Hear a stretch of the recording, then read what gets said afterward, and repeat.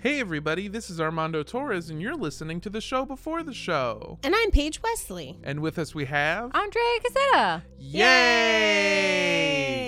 And we've got another very great episode for you. It's 420, and at this point in the day, I'm high as hell, dude. Nice. Really hope you are all enjoying this and having a very safe and very fun 420. But before we get started, we have some news and review.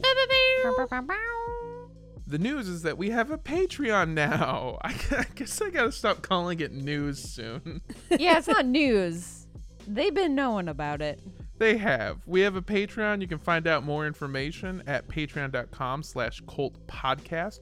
And then we also have another 5-star review. Woohoo! This one comes to us from Beck M, and they say, I'm super digging this show as I wanted to know more about cults, and they have totally delivered. And they make me laugh. Thanks, guys. Rebecca at TV Tangents Podcast. Aww. So that's a free shout out for that podcast. Good call. We'll read pretty much anything if you leave an iTunes review for it. Yeah, if you have jams or jellies you want to promote, satanic rituals, whatever, Hell just yeah. leave it in a 5-star iTunes review for us. There you go. Leave the what's it called? The Latin curse from Cabin in the Woods, and we'll read it. We'll read it out loud. Absolutely not. Never in a million years. Yeah, if I see Latin, I'm not reading it. No. And I think without any further ado, we're gonna get into the show. Hello. It was bad this time. It's I'm hard sorry. to It's do so remotely. bad. It's really hard. Don't drink the Kool-Aid.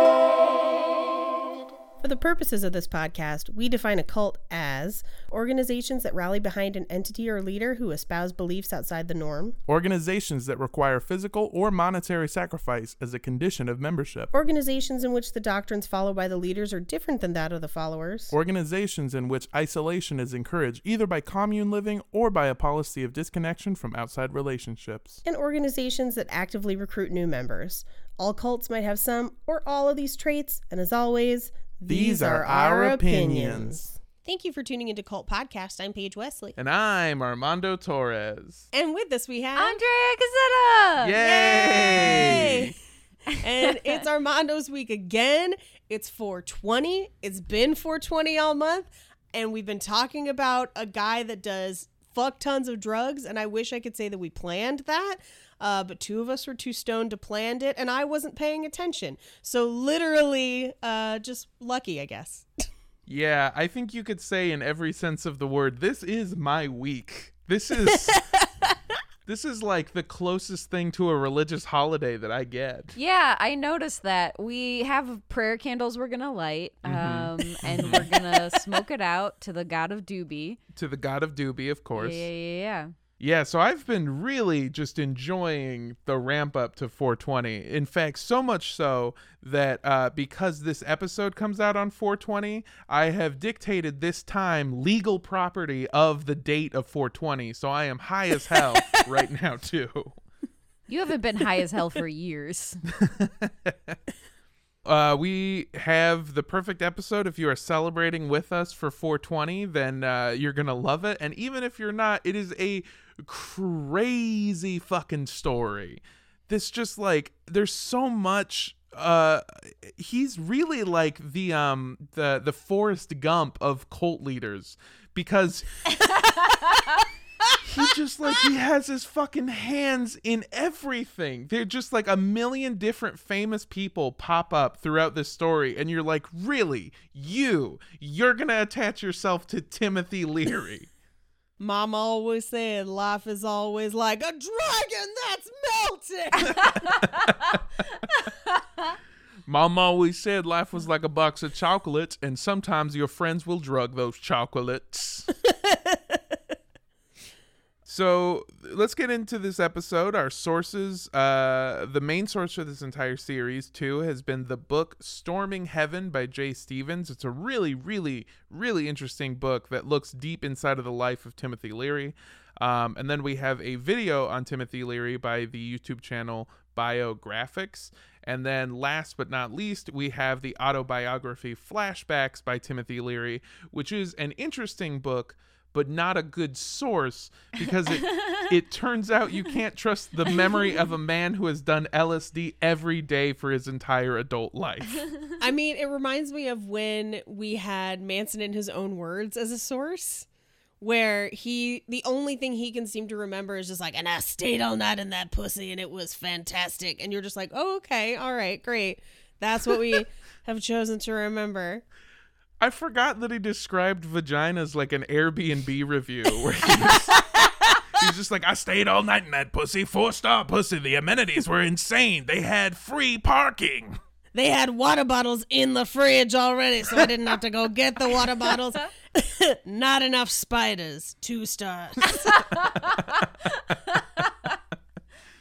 Oh my God, that's great. So previously, last week, Timothy Leary had tried magic mushrooms for the first time as part of a Mazatec ritual. But instead of getting closer to ancient Mexican gods, he was just able to take a closer look at himself. And before he had even sobered up, he decided that shrooms were the key to unlocking psychology's true potential. He convinced his boss at Harvard to allow him and a few of his colleagues to study the effects of the drug. After one okay experiment and several very questionable experiments, it became clear that the group wasn't so much doing research as it was creating a prototype for the free love cult. See, if I slice these hot dogs and I put them in the macaroni and cheese, life becomes like a trailer park. Amen. Science experiment complete. So Herb Kelman, one of Timothy's coworkers at Harvard, filed several formal complaints, compiled evidence, and even whooped Tim's ass in a public debate on his unprofessionalism. On 420, Herb? On 420? This is our day, Herb. You were named for this. The project was canned, Timothy wasn't invited back to Harvard, and his career as an academic seemed to be over. So it turns out that the real Harvard psilocybin project were the friends that we made along the way. And I only say that like half jokingly because it will come up a lot today. It just like time and time again. It's something that we kind of touched on very briefly last week, that Timothy had this weird connection to pop culture. Because in addition to young professors, grad students, and researchers, Timothy's project was very welcoming to writers, musicians, and thinkers. Allen Ginsberg, Dizzy Gillespie, and even Alan Watts were all regulars at Tim's psychedelic supply closet at Harvard. Sorry, I just forgot this all happened in a supply closet. Oh, yeah. I forgot. Yo, you want some LSD? No, just a mop. There's a mess. Somebody threw up outside. How sure are we that this is not what the Chronicles of Narnia was based off of? I mean, considering that the Chronicles of Narnia was written about 30 years previous, probably not. No, man, but it's like you go in this tiny place and it's like a whole new world. But also they got staples and tape if you need it. I give this supply closet 4 stars. So many spiders. So many spiders. But one of the most important people who rolled through, at least for Timothy Leary, was an author and a philosopher by the name of Aldous Huxley, who is most remembered for writing what many called the world's greatest pickup line, "Girl, how you gonna handle all this, Huxley?" Oh, God. He wrote Brave New World. He did. Okay. In Well, he also wrote The Doors of Perception, where he took mescaline and then chronicled his experiences. I wonder where he got the idea. I'm going to say from Eileen Wuornos, but I know that that's not correct. I just also know that she did that, except that her recollections are of her sleeping with the lead singer of Foghat and him not having an impressive dick. Oh God, Wait, I I forgot thought she about did that. meth, not mescaline. Oh, she did both. But Oh my God. yeah, mescaline was a big one. Yeah, you're gonna kind of see a little bit where Aldous Huxley got his appetite for psychedelic drugs. Story checks out. In 1932, Aldous wrote a book called Brave New World. It was the story of a futuristic dystopia and how futile but also fulfilling fighting back can be. As far as novels go, this one was a certified banger, okay? Yeah, it's like an AP required reading for like to this day. Like I had to read it in school. I would assume people still do. Yeah, it's a huge book. A lot of lists still hail it as in the top 100 most important books written in the 20th century. It's like a really huge deal. But that was 30 years ago, and now it was 1960, and he had just been diagnosed with terminal cancer. And he realized that the one thing he hated most in his life was when people would complain but didn't offer any solutions. And he realized he was guilty of this too, because his biggest book had been a dystopian novel, which was like the ultimate form of complaining. True. So the obvious choice for his final project was to write a utopian novel.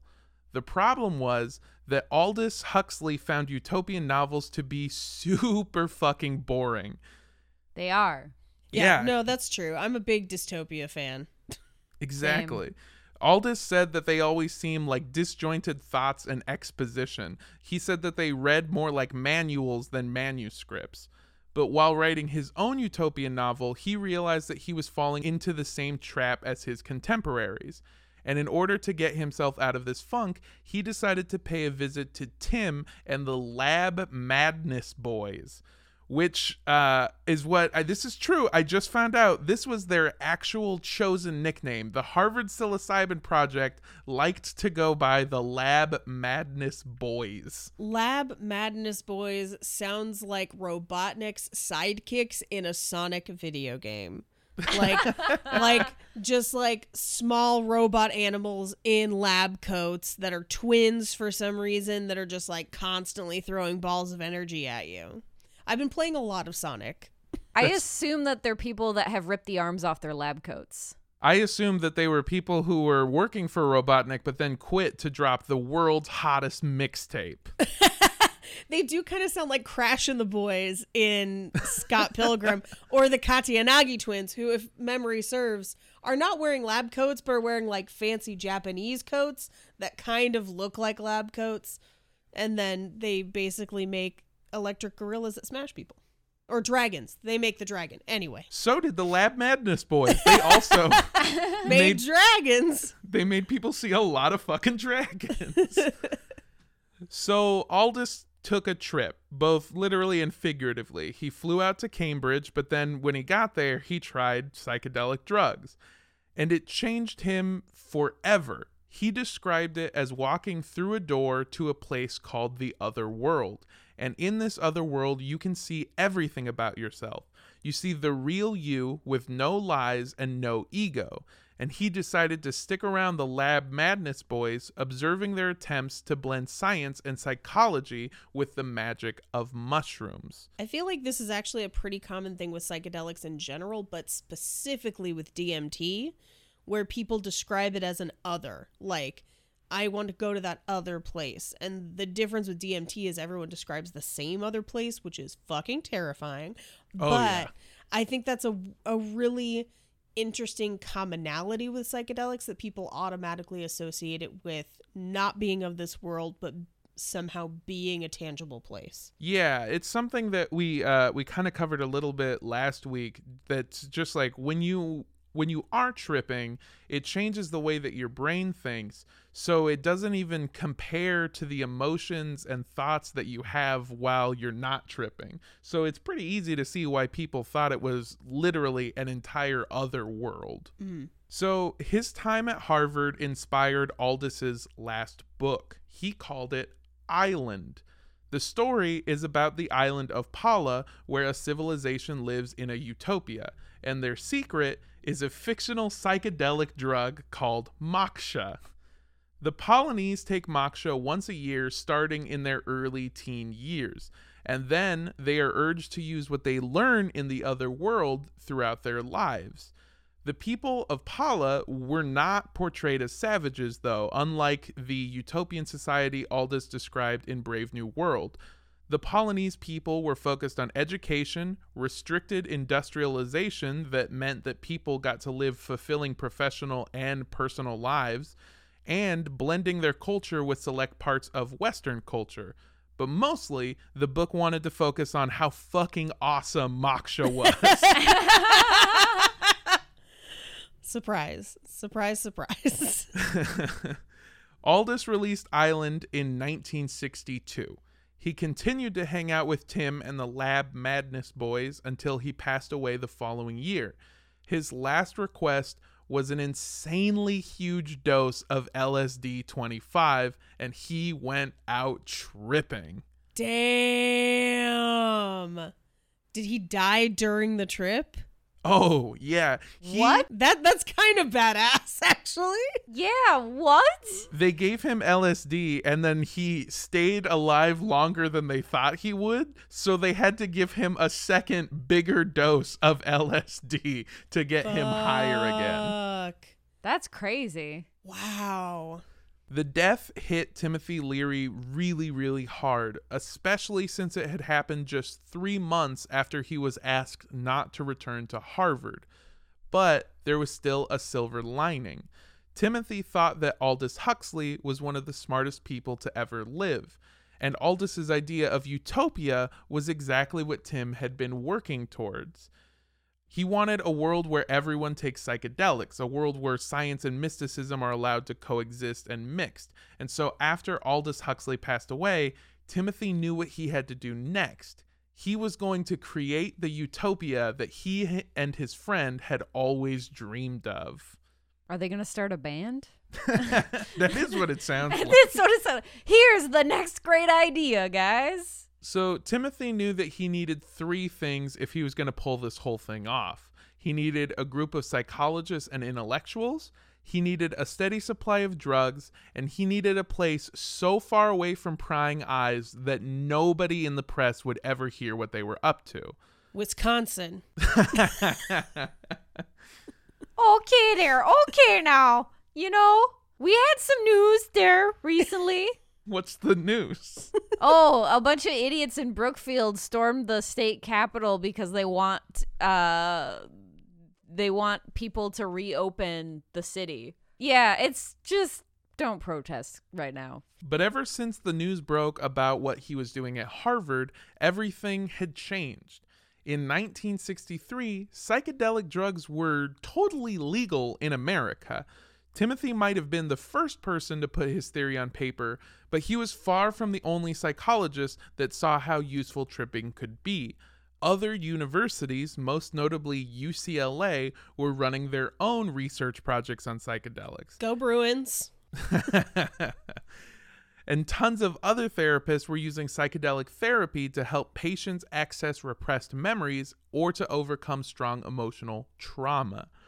But Tim went and fucked all that up. A psychologist would have to be out of their goddamn mind to want to link themselves to him professionally. And now there were regulations limiting the sale of LSD and psilocybin to only working psychologists and academics in the field. And Tim was none of those anymore. And the whole country had heard about the crazy shit he was getting into. So that meant wherever he went, prying eyes were sure to follow. But Tim had it all figured out.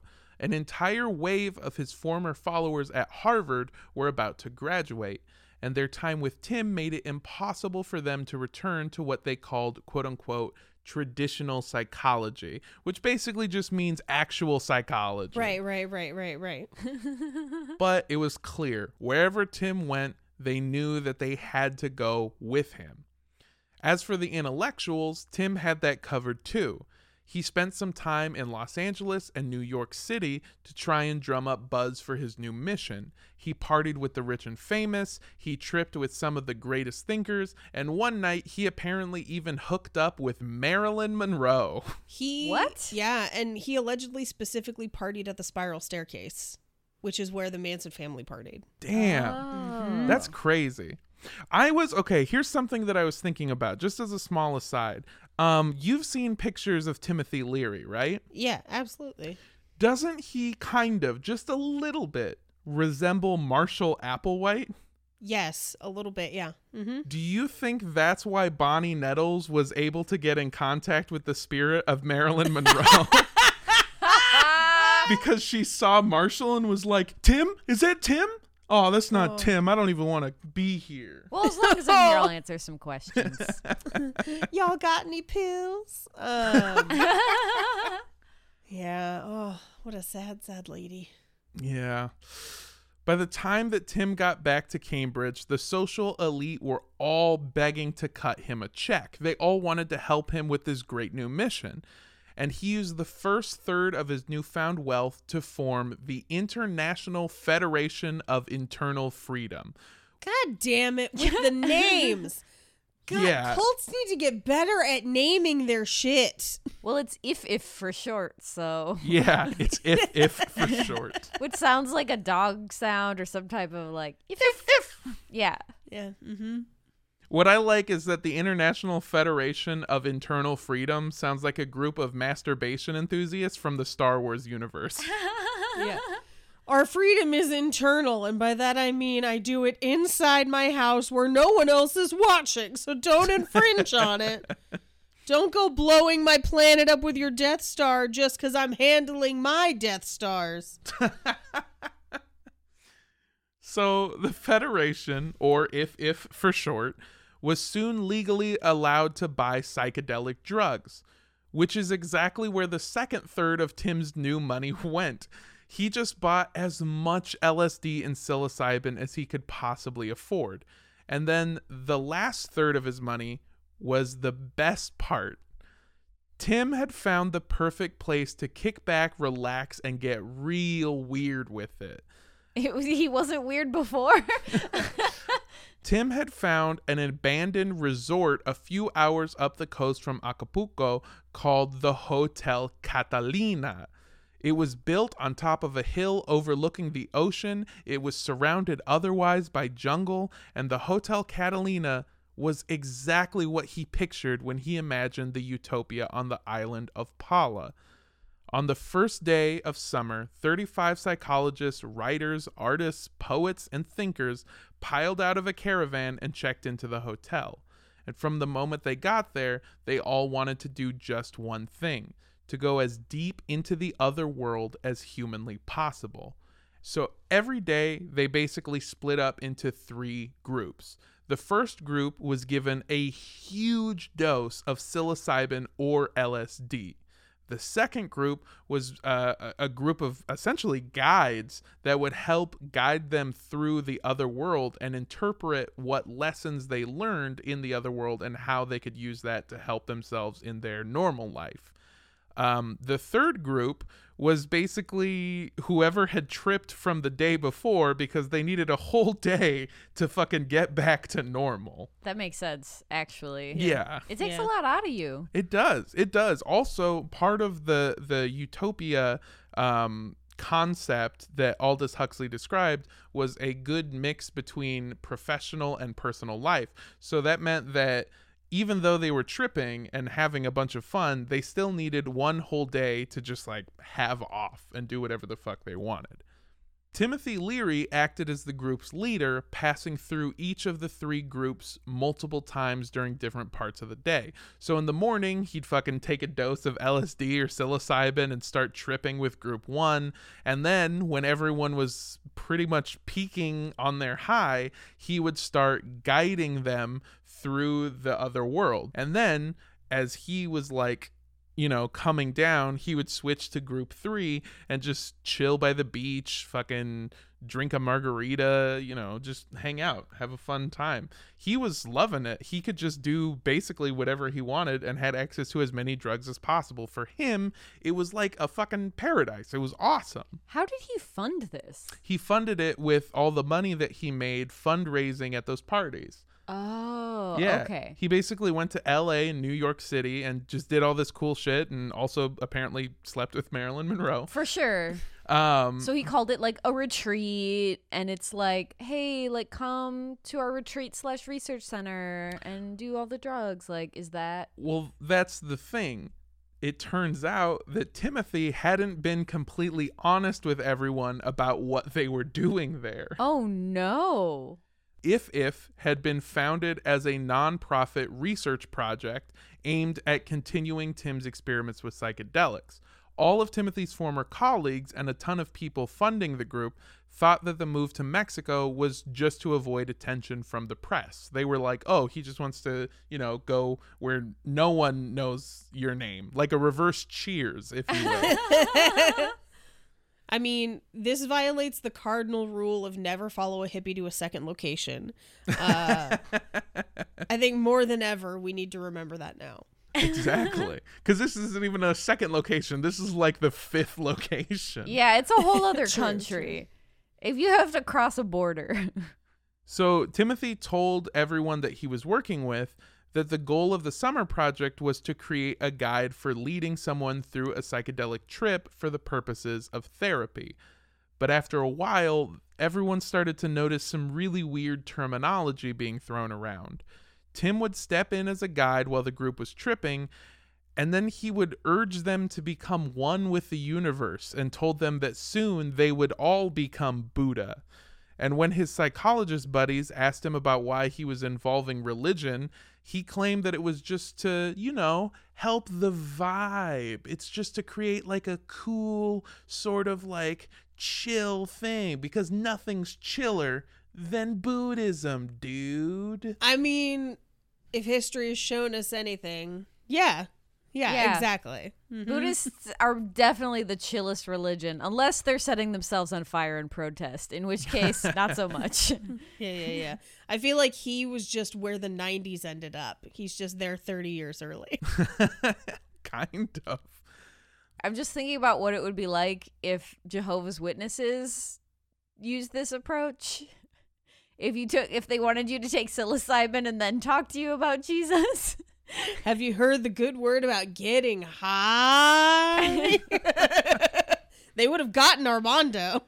Oh, yeah. They would have gotten me so much faster than they did. Watchtower's named after the all-seeing eye of the universe. But the real reason that he had been using Buddhist terms was because the Palanese people in Ireland had built a society on Western science with Buddhism. And right when everyone was willing to let this whole Buddha thing go, Timothy made it even weirder. He started reading passages from the Tibetan Book of the Dead. Cool. Oh, shit. Oh, Yeah. yikes.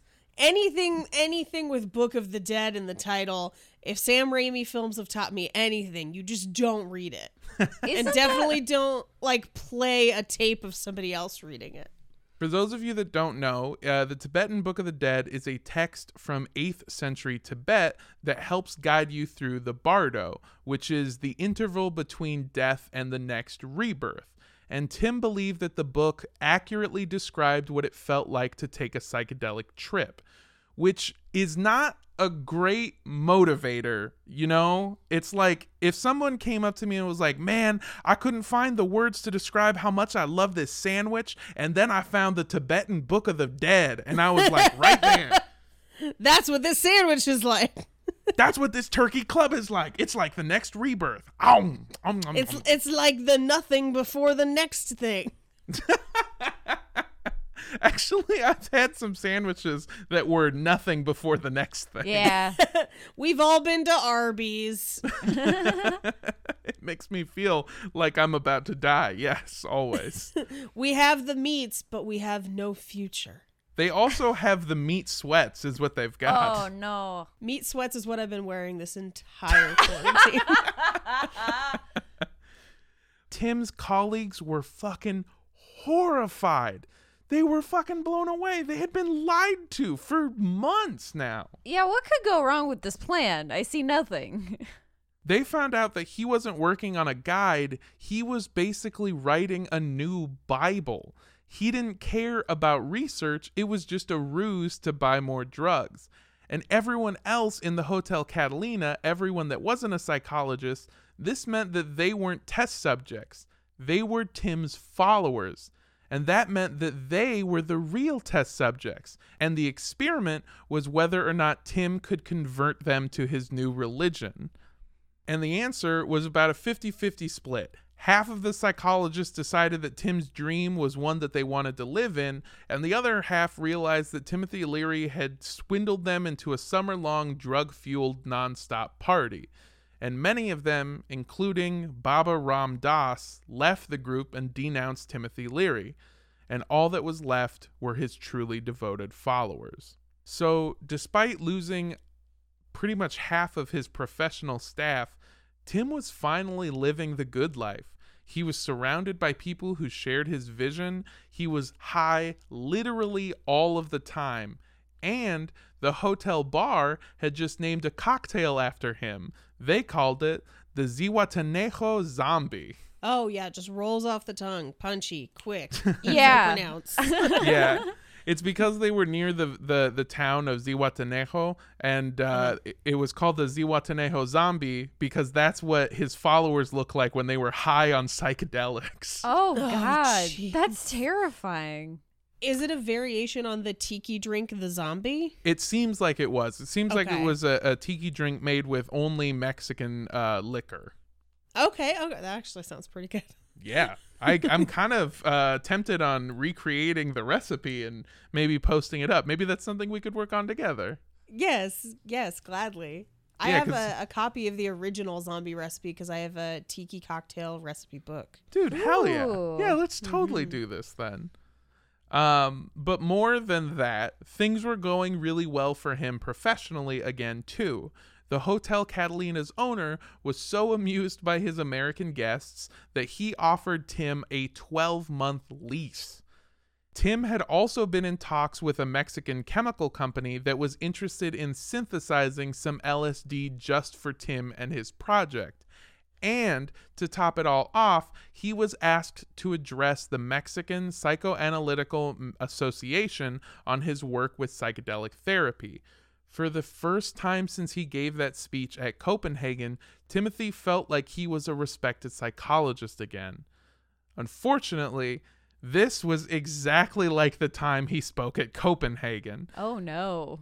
In the audience at the MPA was a man named Dr. Dionisio Nieto.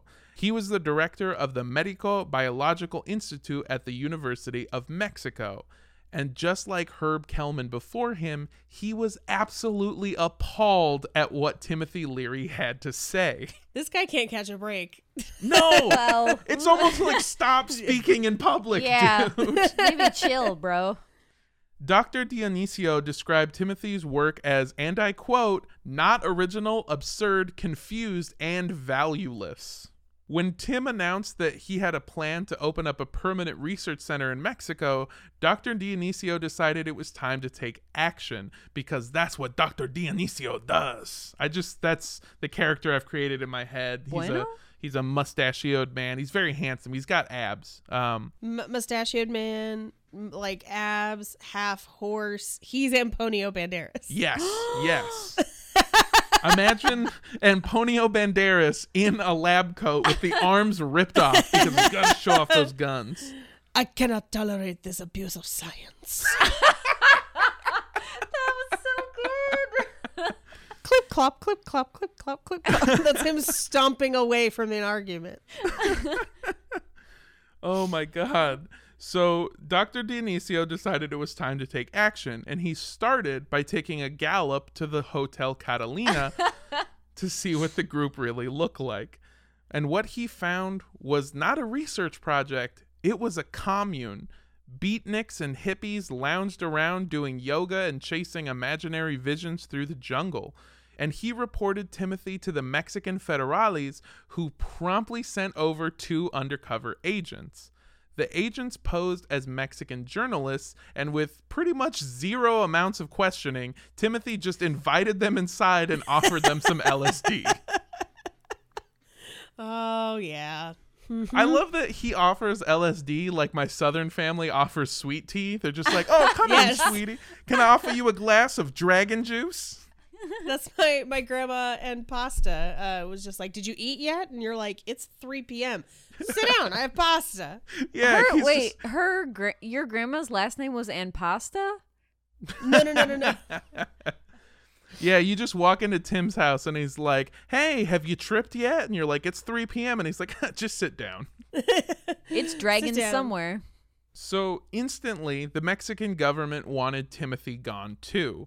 But the use of LSD and psilocybin wasn't technically illegal. So instead, they Al Caponed his ass. Nice. They had all of If deported for operating a business on a tourist visa. Yeah. Nice. What's up, tax violations? Yeah. They Get 'em. fucking got him.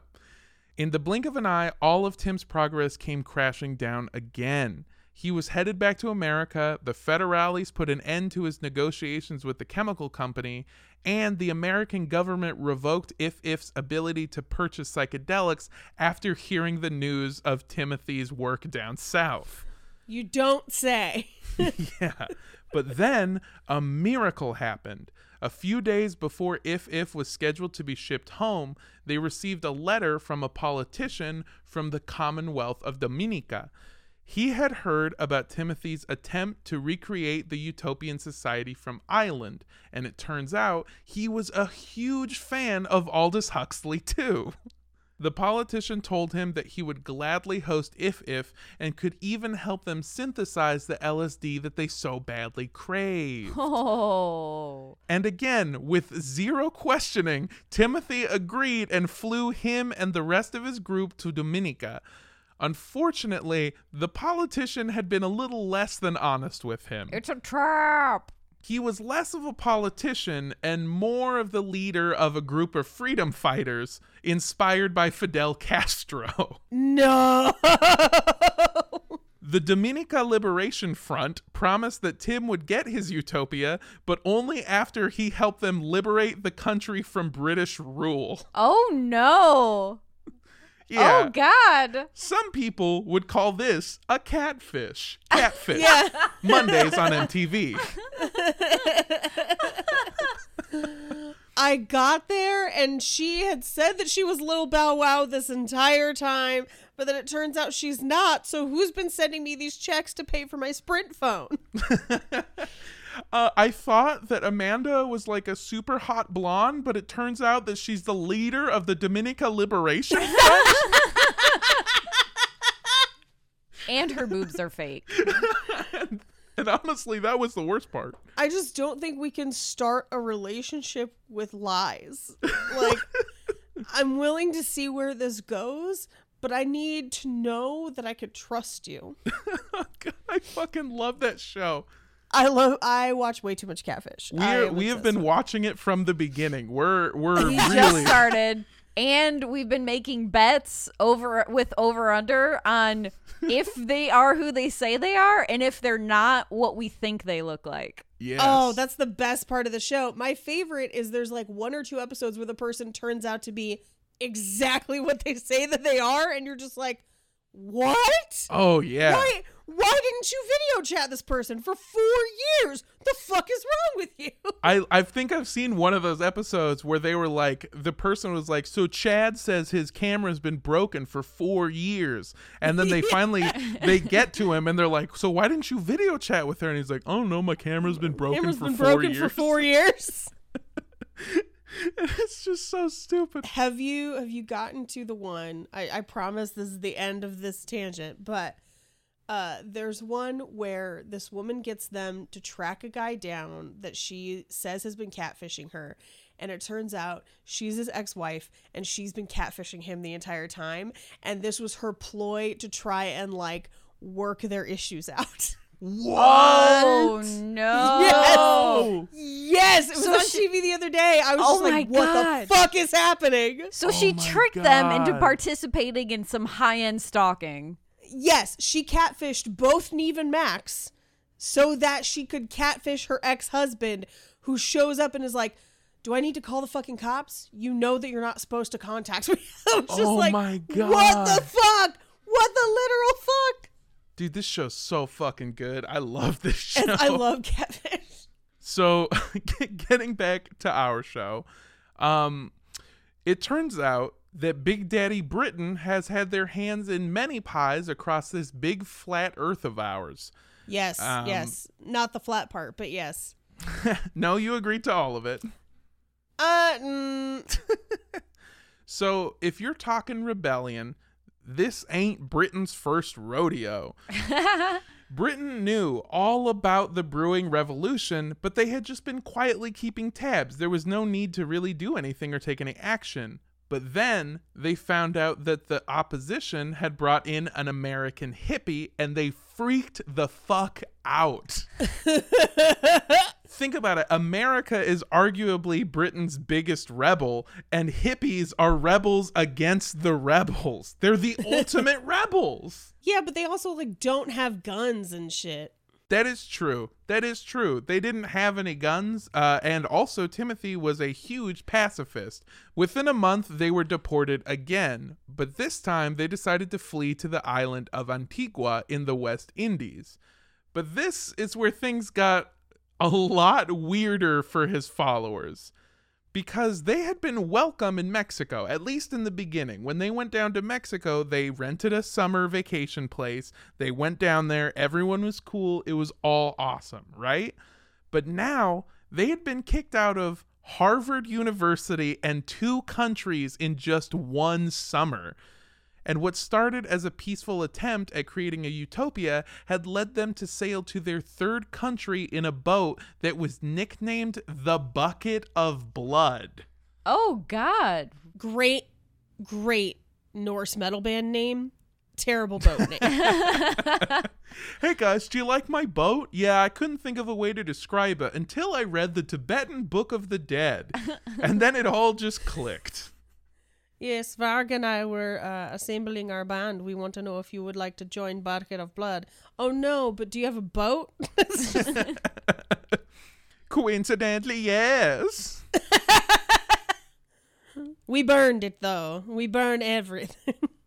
So in Antigua, they tried their best to get back to business, but it just wasn't the same. Without exception, every trip that they took was a very, very bad trip. Before, the trips had been filled with sunshine and beautiful beaches and a good vibe, but now they were being arrested and deported, and every time they took psychedelics, people freaked out because they were in a terrible headspace. In fact, one of Timothy's followers became sure that all of their bad luck was the result of a curse. He thought that somebody had placed a curse on the entirety of If.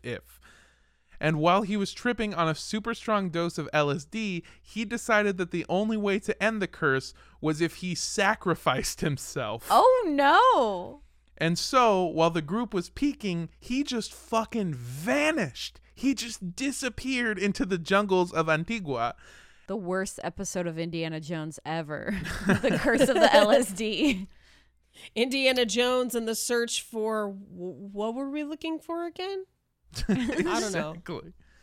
So they notified authorities to be on the lookout for a really tall white dude that was acting, quote, a little bit weird. After a few days, word reached If that they had found their guy, but getting him wasn't going to be easy. He had been captured and admitted into a mental hospital that was run by a local doctor who was also an ex-Nazi scientist specializing in lobotomies. What the No! fuck? No! What? Oh my god, no! What? No. We know exactly what those people are like. This is Colonia Dignidad, just not Colonia Dignidad, and those people are fucking terrifying. Yeah, exactly. So that's what they fucking run Imagine into. being on acid and that happens to you. Oh. Oh my god, it's got to be the most terrifying thing ever. But luckily they found him in a small wooden cage and he hadn't been lobotomized yet. So they helped him and a bunch of other mental patients break out of the hospital, and that just kind of brought them more trouble. The governor of Antigua actually took the ex-Nazi scientist's side and had the entire group kicked out of Antigua. I mean, on the upside, They didn't get lobotomized. yeah, they're far away from the Nazi scientists. But Yeah. holy shit, Nazi scientists in South America during this period. Fucking terrifying. Fucking crazy. And Alabama. So now they had nowhere left to run, and the only option was to go back to America. But where could they go back home? Because, like, you know, there's nothing for them there. If they go back, they've just made worse news for themselves behind them. They've gotten kicked out of 3 countries in one summer. What a crazy summer. Like, you know, when people are like, my summer was crazy. It's like, have you been kicked out of 3 countries on LSD crazy and run from a Nazi scientist? Have a great summer. See you next year. Yeah, the only thing that kept him sane was looking at his high school yearbook over and over in that little thing. So now they had nowhere left to run, and the only option was to go back to America. And this is when Timothy remembered that the real if were the friends that he made along the way. I told you it's only half of a joke. One of his followers was a woman named Peggy Hitchcock, and she was one of the heirs to the great Mellon fortune. She came from the family that invented boobies. What? That's not. It's the Mellon as in Carnegie Yeah, Mellon. yeah. Oh. this is some serious money. Yeah. Decades before, her great-great-grandfather, Thomas Mellon, had founded the Mellon Bank, which is a mental place where you store memories of boobies. I don't like it. Mellon Bank is what I call my bro. Over the years, the Mellon family had grown richer and richer, and now Peggy was the owner of a 3,200-acre estate in New York that she called Millbrook. And I'd take you play by play through all of the events at Millbrook, but it kind of just, you know, it's just the same story all over again. So instead, I'd like to give you some highlights. Yay. Yay. So, while at Millbrook, Timothy met and married a woman named Nina von Schlebrugger, a Mexican model whose parents were Danish and German. Her and her brother Bjorn were friends of Peggy Hitchcock, and Nina had fallen in love with Tim's knowledge of Tibetan Buddhism.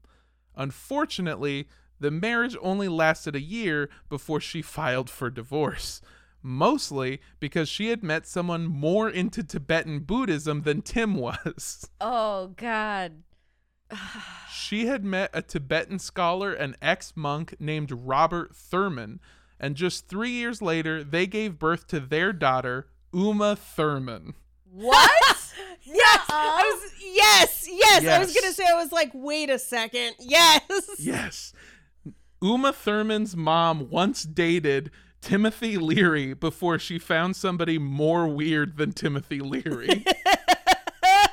That explains why she and Quentin Tarantino have such a good working relationship. It feels normal. After his divorce from Nina, Timothy met a woman named Rosemary Woodruff at an art exhibit and asked her to come visit his compound, which is that is a big request on a date, on a first date, no less. Well, honestly, though, it's a flex because it's like, hey, girl, you want to come back to my compound? Ooh, kind of. You sound like you're in charge and have big religious ideas. Are all Ooh. these red flags yours? Ooh. You know it, baby. Largest collection this side of the Mississippi. She, of course, went to his compound and almost immediately moved in with him, and then soon they were married. And the man who married them, by the way, was Ted Markland, aka Reno from the TV show Bonanza. At the wedding, everyone was high on acid. Sounds about right. That sounds Yeah. about right. Like when you're telling your kids about your wedding story, and it was beautiful because I married your father. He was a rainbow back then. And like, Oh my God. I'm just thinking of the part where it's like you have to put the ring on the other person's hands, but you're like, I don't have any hands. They don't work anymore. Your hands are so big, but they can't touch each other. How can I entrap your hand with this ring? I bet that wedding ceremony went on for hours. I'm willing to bet that they're probably the worst wedding photos of any wedding. Oh my God, just nobody's looking in the right direction. Everyone looks like they're about to bolt. All of the photos, half of the photos are just of the guy's foot. Speaking of wedding photos, I was watching Chris D'Elia's special on Netflix last night, and Troy, my wedding photographer, is just in the special, and I was like, oh. Yeah, it's so oh, strange. that's so cute. It's I love Troy. So after their very, very weird wedding, Rosemary would later help Tim write a newspaper all about the new ways to get high that they called the Psychedelic Review. 4 stars for smoking. Basically, anytime. Oh, hold on. We're getting another letter in for the Psychedelic Review. 2 stars for the funky potato. Needs more bacon and cheese. So basically, just anytime somebody came up with a new way to take a trip with some new drug, mushroom, whatever, they would write a new guide in their newspaper and distribute it to a bunch of colleges across the country, which is not a tremendously great idea. But I guess the one thing that it did do was it gave you a list of the risks that you had to know about before you tried a drug. So little column A, little column B. Yeah, I think education is better than abstinence. Oh, yeah, for sure. But he was also like, hey, did you know that you could go to the store and get these seeds called Morning Glory seeds? And if you chop them up and put them in the drink Coca-Cola, it's like taking cocaine. Oh my God. Yeah, that's a real thing that they wrote about. So, like, Okay. Can we still get these seeds? no, because after the Psychedelic Review wrote about it, all of these like little mom and pop gardening shops, they were like, wow, I sold a lot of Morning Glory seeds today. I wonder what this is all about. And then they found out what it was all about and they were like, oh no. Oh, jeez. Yeah, and so they've started, basically Morning Glory seeds now are treated with this toxic chemical that allows them to grow, but if you try to eat it, it'll make you very, very sick. Yeah, and they did it for no reason other than because they didn't want people to get high. So thanks, Grandma and Grandpa. So after marrying Rosemary, Tim started his own official religion. He called it the League for Spiritual Development, or LSD for short. Oh my God. Killing it with the acronyms, Tim. He finished his Bible that he had been working on since the Hotel Catalina days, and he built an entire service around taking a hit of LSD. But as we've seen more and more over these episodes, the American public was starting to get suspicious of LSD and the people who use it. In response, the Senate created a subcommittee aimed at banning the drug entirely. And of course, Timothy Leary wanted to fight for his right to trip. So Tim acted as an expert witness in the fight towards allowing LSD and other psychedelics to remain legal. He even got up and gave an impassioned speech to Massachusetts Senator Ted Kennedy. Unfortunately, all Ted Kennedy said in response was, hey, aren't you the guy that slept with my brother's girlfriend, Marilyn? Also, I didn't kill that lady. Shh. I'm just picturing him on the stands like, welcome to the Hotel Catalina. We're taking LSD. Come trip with me. And everyone's like, do you have facts or paperwork or anything? No, man, I mostly just worked on the backing track for this. That's my friend's band. They're pretty good. Pretty good. My friend's band, you know them, Buckets of Blood. So Tim's speech, just like all of his other public talks about LSD, didn't go over well. What? Not only was LSD banned in every state of America in October of 1968, but he had only drawn more negative attention to his commune at Millbrook. The estate was raided multiple times by federal agents, and eventually Timothy Leary decided that his goal of creating an island-esque utopia was finished. And while this is the end of Timothy's time as the leader of a free love cult, it wasn't even close to the last interesting thing he'd ever do.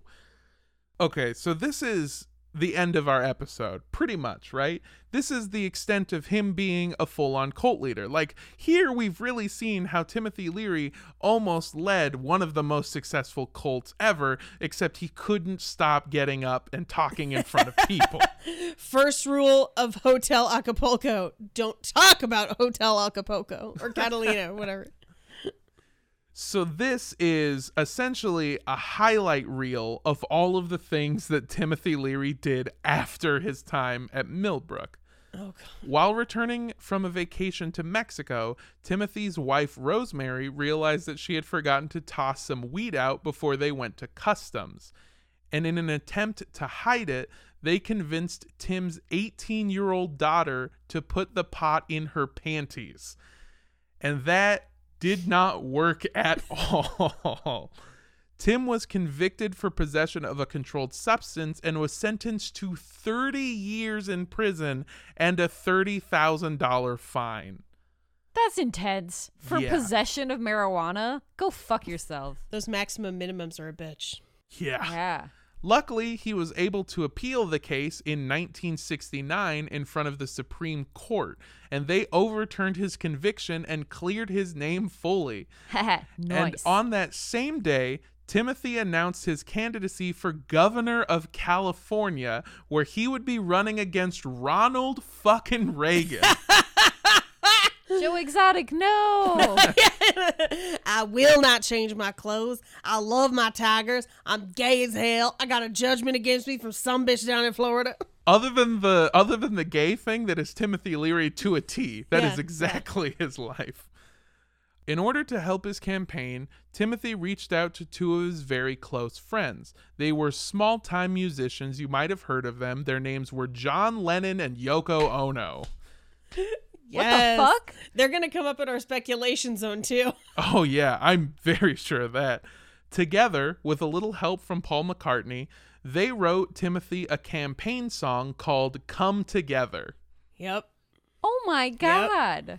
That's Yep. what that song's about? That song, the song "Come Together" by the Beatles, is a campaign song for Timothy Leary, and I can read you the lyrics because when I read them, they're gonna sound exactly like a campaign song that was written for a hippie. While on LSD. Here come old flat top, he come grooving up slowly. He got juju eyeballs. He won holy roller. He got hair down to his knee. Got to be a joker. He just do what he please. Come together right now over me. Yes. Great song. Yes, that was exactly what the song is about. It's a campaign song for Timothy Leary. I mean, that explains some of the lyrics. I don't see how you don't understand how it clearly states all of his political positions and his plans for a future for California moving forward. I forgot that Timothy Leary, his main platform was that he was gonna bring Toe Jam football and Monkey Finger. And Coca-Cola, he said. Yes. Exactly. Walrus Gumboot. What? Yeah, yes, exactly. I also would like to remind people that he did not win, and he didn't win a state that willingly voted in the Terminator as governor for 8 years. 8 years. Yeah. Yeah, he lost by a lot. Yeah, that doesn't surprise me. There's a lot that also went in from Reagan's side. If you are interested at all, I highly, highly, highly recommend the Dollop episodes on Ronald Reagan. They are fascinating. They're so good. Also, Nancy Reagan, famous for giving out the best blowjobs in Hollywood before she married Ron. Oh, interesting. Yes. Yeah, she also really hated Timothy Leary for a couple of reasons, most of them relating to drugs. And like anybody with AIDS. After that, in 1970, Timothy was convicted again of possession of marijuana. This time, it was for 2 roaches he kept in his pocket to smoke later. He was sentenced for 2 roaches. He was sentenced to 20 years in prison. Damn. That is so crazy. Because that's not you couldn't even sell 2 roaches. Like, that's not even possession with intent to sell. That's just possession. Yeah, sometimes I have a roach here in my house. Like, I'll just have like a little nubbin of a joint left, and I'm like, oh man, I don't even want this, and I'll throw it away. Yes. I can't. Yes. You got 20 years in prison. Although I should say, it is highly speculated that the high charge was due to him fighting the court so hard the year before. Yeah. So they were like, yeah. oh, you want to go to the Supreme Court, do ya? Yeah. When he arrived at the prison, he was given a psychological test that would help assign him to an appropriate job. However, what no one seemed to notice was that the test was literally called the Leary Interpersonal Behavior Inventory. It was the one he designed? Yes, he wrote the goddamn test. What? Because before this, he was an expert in behavioral change. Oh my God. And he'd done the prison experiments for behavior modification. Exactly. He wrote the test that Oh. he took when he got to prison. That's hilarious. Did he pass or? Timothy answered the questions in a way that painted him as a conforming and conventional person with a great interest in gardening. As a result, he was shipped to a lower security prison and assigned to work as a gardener. And the prison found out he wasn't, quote, conforming and conventional because he escaped from prison in 1971. At this point, I gotta give him credit. Right? like, let him go. Like, that's, you win. Yeah. You see why I have a hard time discerning what is and isn't real in his autobiography? Because you're like, all right, dude, some of these are fucking insane. You've got to be shitting Yeah, me. what the fuck? Timothy paid a group called the Weathermen $25,000 to bust him out of prison. The Weathermen were a radical leftist militia that came from the University of Michigan. Okay. The Weathermen smuggled Timothy Leary and his wife Rosemary to Algeria, where they stayed with the last remaining leaders of the Black Panther Party, who were also on the run from the U.S. government. What the fuck? I hear Algeria is beautiful. I'm just saying. But it wasn't long before Leroy Eldridge Cleaver, the Panthers' leader, kicked them out for constantly trying to get his men to try LSD. Knock it off. They've got guns. Stop it. They really are the Jehovah's Witnesses of LSD. Have you heard the good word about dragons and how we're all connected and also Buddha and an island society? What the fuck are you talking about?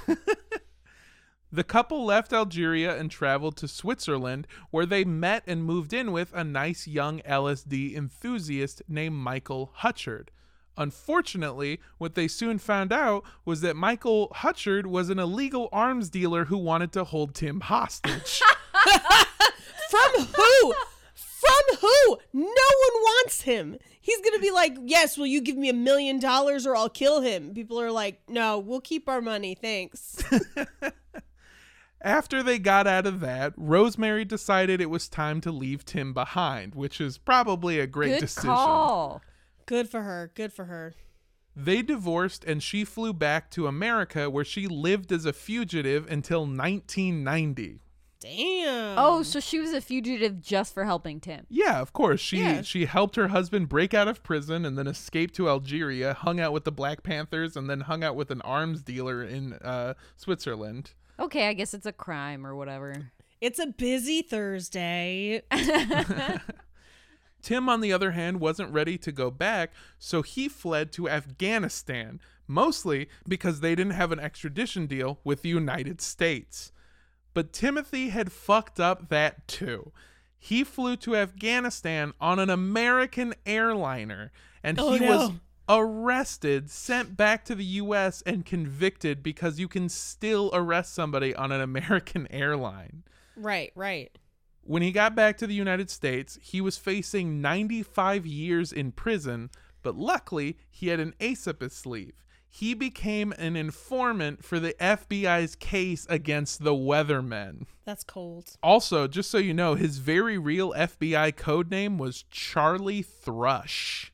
Gross. Oh. Isn't thrush the disease that babies get when their faces get all red?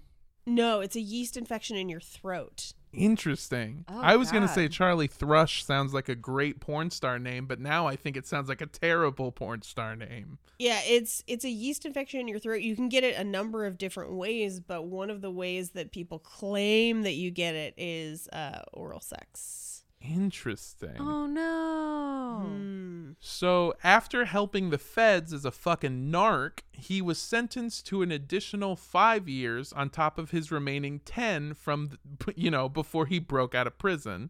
That's not too bad.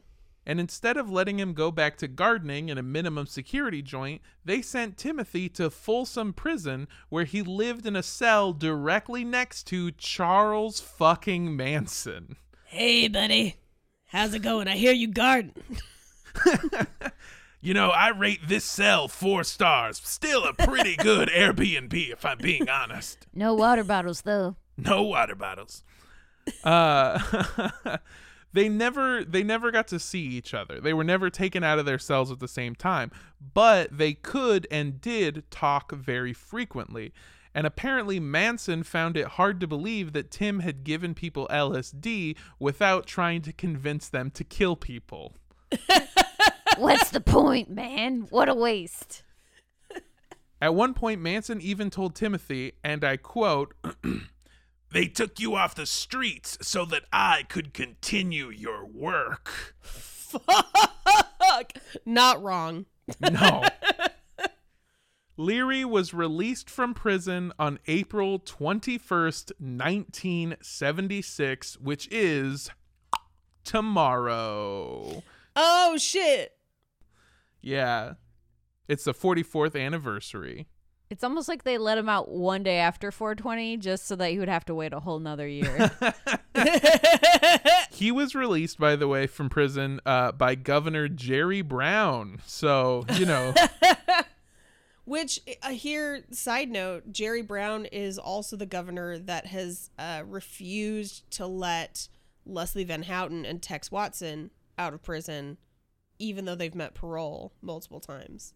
He overturned it multiple times. Yeah. He also was the governor that didn't play the Terminator, so he can get fucked. Come with me if you want to live in an economically stable California. He was also known for taking on a massive amount of godchildren, including actress Winona Ryder. I did know this about Winona Ryder, actually. Tim continued to give lectures throughout the rest of his life. He also at some point began convinced that the only place he could truly create a utopia was in outer space.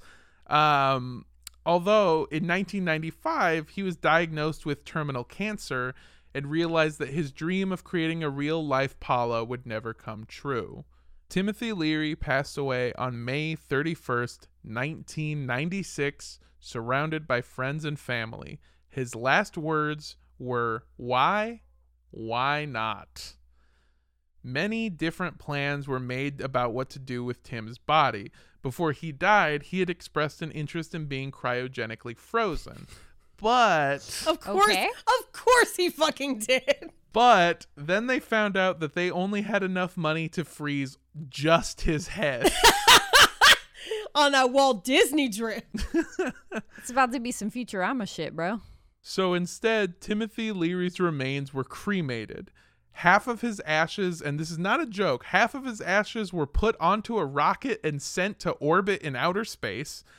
And the other half was given to another goddaughter of his, actress Susan Sarandon.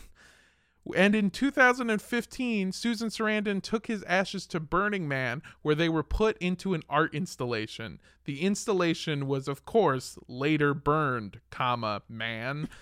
And that brings us to the end of our series on Timothy Leary. Nice. So yeah, what did y'all think? What did y'all think about this man's crazy fucking life? I mean, at a certain point when he kept escaping and shit, I was just like, okay. Like, I almost want you to have your dream because you're trying so hard. Right? But not because, you know. Yeah, at a certain point you just can't knock the hustle. Like you're just like, damn, all right, for sure, dude. Respect. A little bit of respect. Yeah, it's hard out there for a pimp. Exactly. I think that if he wants to do LSD in his spare time, that's fine. But maybe trying to push that agenda on other people isn't cool. Just the way I feel about really all religions and drugs is like, you do you. Well, not all drugs. Some drugs no one should do. Meth. But, you know. Mescaline. Yeah, recreationally, in your own time, once in a while, have a good time. But don't say it's like research when you're making a cult, you know? Yeah, Yeah, do heroin on your own time. exactly. And change time. The Timothy can have a little LSD As a treat.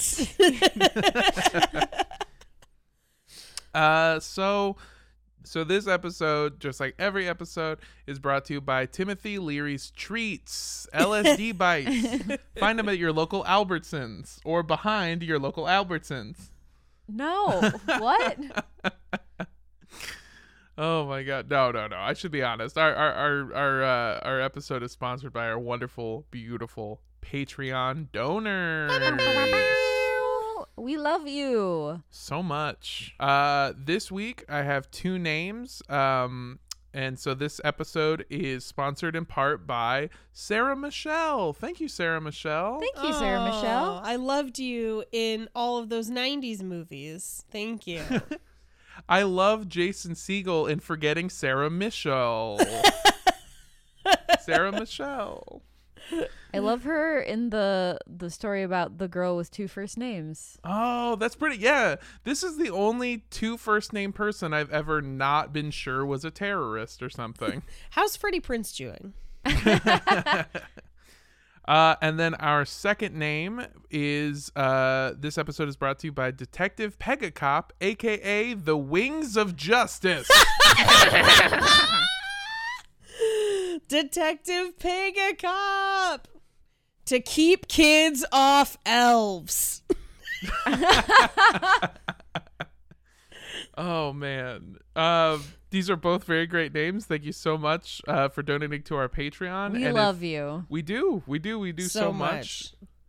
If you want to join our Patreon or learn more about it, you can go to patreon.com/cultpodcast. For just $5 a month, you get access to our bonus show, The Speculation Zone, and a shout out on the show. There's also a bunch of other really great tiers too, so go ahead and check that out. That website is patreon.com/cultpodcast once again. Hey, for this one, I'm gonna say if you, oh boy, this is a long shot, but if any of you out there have a little bit left of Timothy Leary's ashes, I would like to put it in a blunt and smoke it. I think you'd want that. So if you know Susan Sarandon, if you know Susan Sarandon, contact me for other reasons in general. I have a project for Susan Sarandon. It's essentially Saran wrap, but with her branding on it. Susan Sarandon's severe Saran wrap. is what the working title is called. I'm very high. It is 420. Give me a break. I don't know if you know, but Susan Sarandon is the heir to the Saran wrap fortune. No, I'm not serious at all. Oh, okay. Happy 420, Blaze. I would have believed it. After all the twists and turns in this episode, I'm like, okay, Yeah. anything is real. If you have a little bit of Timothy Leary's ashes, or I'll say for those of you that don't, if you want to give me a little bit of your grandparents' ashes, I will put it in a blunt, I will smoke it up, and we'll do one big for old grandpa. No, that's how you get mad cow disease, I'm pretty sure. Yeah. Let's say get mad high disease. Anyway, if you want me to smoke your grandma or grandpa, just send a little bit of them to me on Instagram or Twitter at Mondo Does Stuff. That's MANDO Does Stuff. Or you can go to my website, I'llSmokeYourGrandpa.org. And yeah, I love you so much. Thank you. Bye. Hey guys, Andrea here. What have I been up to in quarantine? Mostly making toilet paper squares into art. If you want to check those out, you can check them out at Andrea Gazzetta. And you can also send me your craziest summer story. How many countries did you get kicked out of? I want to hear about it. I'm sorry to interrupt, but just really quick, I do want to point out that Andrea has been making awesome art using toilet paper squares and embroidery and ink. It's super great. They're super awesome. And she sold almost every single one, but now I can legally say that Andrea Gazzetta during a pandemic sold squares of toilet paper for at least $50 each. Profiteering, baby. Yeah. It She's doesn't evil. count if you call it art. But for real though, I will be making a zine from that toilet paper art along with my friend who's a poet, and we are going to donate the proceeds from that to a group that helps undocumented citizens during this pandemic because they can't apply for government assistance and they might not be able to even have health care. So this is helping them just get basic necessities and also pay for like bills and stuff like that. So Yeah, that's super nice. If you want a zine, we're going to do just like a pre-order only thing because I'm going to just get them printed and that's how many there will be. So follow me on Instagram or Facebook to hear more about that if you want to donate or get a zine or just donate to the project. Yeah. I have to look up the name again. You can be part of Andrea's profiteering scam. I have turned into a full-blown doomsday prepper. So I know I joked last time about making cheese, but I am probably going to start making cheese. I did order a second hydroponic garden because our tomatoes and our basil are coming in great, and we're going to be able to grow some other stuff. And then I stay on my bread nonsense. So if you want to see all of that, follow me at Rampage Wesley on Instagram or Paige Wesley on Twitter. And yeah, check out my carbs. I like how so I've been, we're obviously doing remote recording still, so I'm viewing you through the screen of a webcam. Right. And I think it's funny that I can see into your life in quarantine because at every given second, either your husband or Dennis the cat is in the frame, which means that you are always being cuddled by a giant hairy beast. Yes. Yes, indeed. Dennis is actually just out of frame. He's right here. I can touch and pet him. A few minutes ago we were trying to do the plugs and I just saw him like, what's His up? whole face. Hey, can I get in here? I gotta plug Dennis's Instagram. I'm a cat, but I need the followers. Straight up, does Dennis have an Instagram though? Because I would follow that. Same here. He does not. I thought about starting one a while back and then didn't. And so I just put pictures of him on my Instagram all the time. So He's a very handsome boy. He's a very handsome kitty. boy. Mm-hmm. If you like the show and you want to see, I'll make sure to share a picture of me and Dennis the cat because I still have that picture. Yes. If you want to see that picture and support the show, you can follow us on Instagram at Cult Podcast. Or on Twitter at Cult Podcast Show. You can also send us an email to cultpodcastshow@gmail.com. And if you want to send us your like LSD inspired cocktail recipes that don't include actual drugs, you can send them to us. Or if you have cool tiki mugs to put them in, You can send them to us at 3756 West Avenue 40, Suite K, number 237, Like The Shining. Los Angeles, California, 90065. And I'm going to say don't drink any tiki drinks that Timothy Leary hands you.